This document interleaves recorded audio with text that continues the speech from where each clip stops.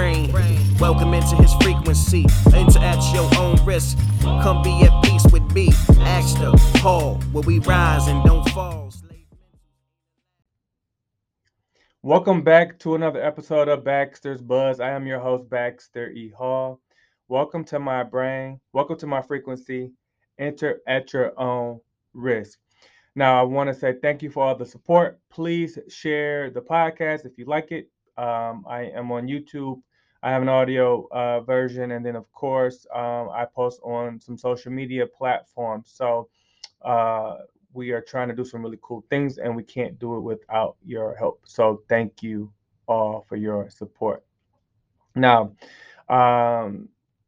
today we're going to talk about bringing your authentic self to work. And this is one that I want to definitely get into more. And I'll discuss this with guests and, solo as well. Like, what does that mean? What does that even mean? Like your authentic self, right? When I think about communication in general, communication is the ability to sort of to convey a message to the audience that you're in front of. The audience may change. That means your approach may need to change, right? If I am speaking to a group of HR professionals one day, and then the next day I'm speaking to a group of engineers, and if I change my approach, if I change some of my metaphors to sort of make it make sense to that group, am I not being my authentic self? Because I'm speaking differently than I would do if I were at home. Um, I'm not sure.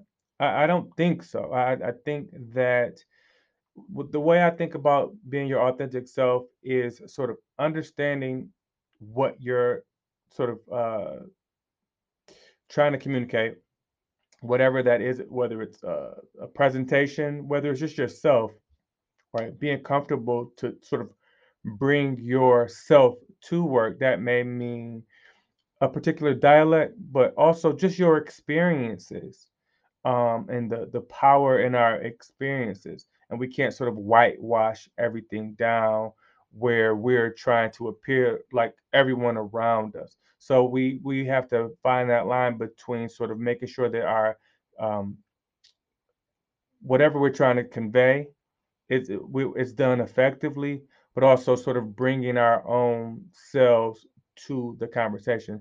So I think about it as if you were acting, if you are reading from a script, if you're literally like on stage reading a script, it's not going to be you're not going to be able to necessarily feel that, right? You may not have a good handle of the material yet. Then you may not need the script. You may be delivering it, but delivering it very much the way that you sort of memorized it, right? And then there's a point where you get so good and comfortable with the material that you are able to sort of deliver it in a way that feels genuine to you. And then any ad libbing that you would do will be done from your authentic voice. So there's that fine line. And again, this is something that I'm kind of fascinated by, and I would love to hear other people's thoughts. But it's really about, simply sort of figuring out how to convey our message to the audience, whoever that audience may be, but also sort of bringing ourselves, our experiences, um, our what makes us us, our secret sauce to the table as well. So, what do you guys think? Thank you for checking me out. Can't wait to hear any feedback and talk to you guys soon. Peace. Welcome into his brain. Welcome into his frequency. Enter at your own risk. Come be at peace with me. Ask the Hall, where we rise and don't fall.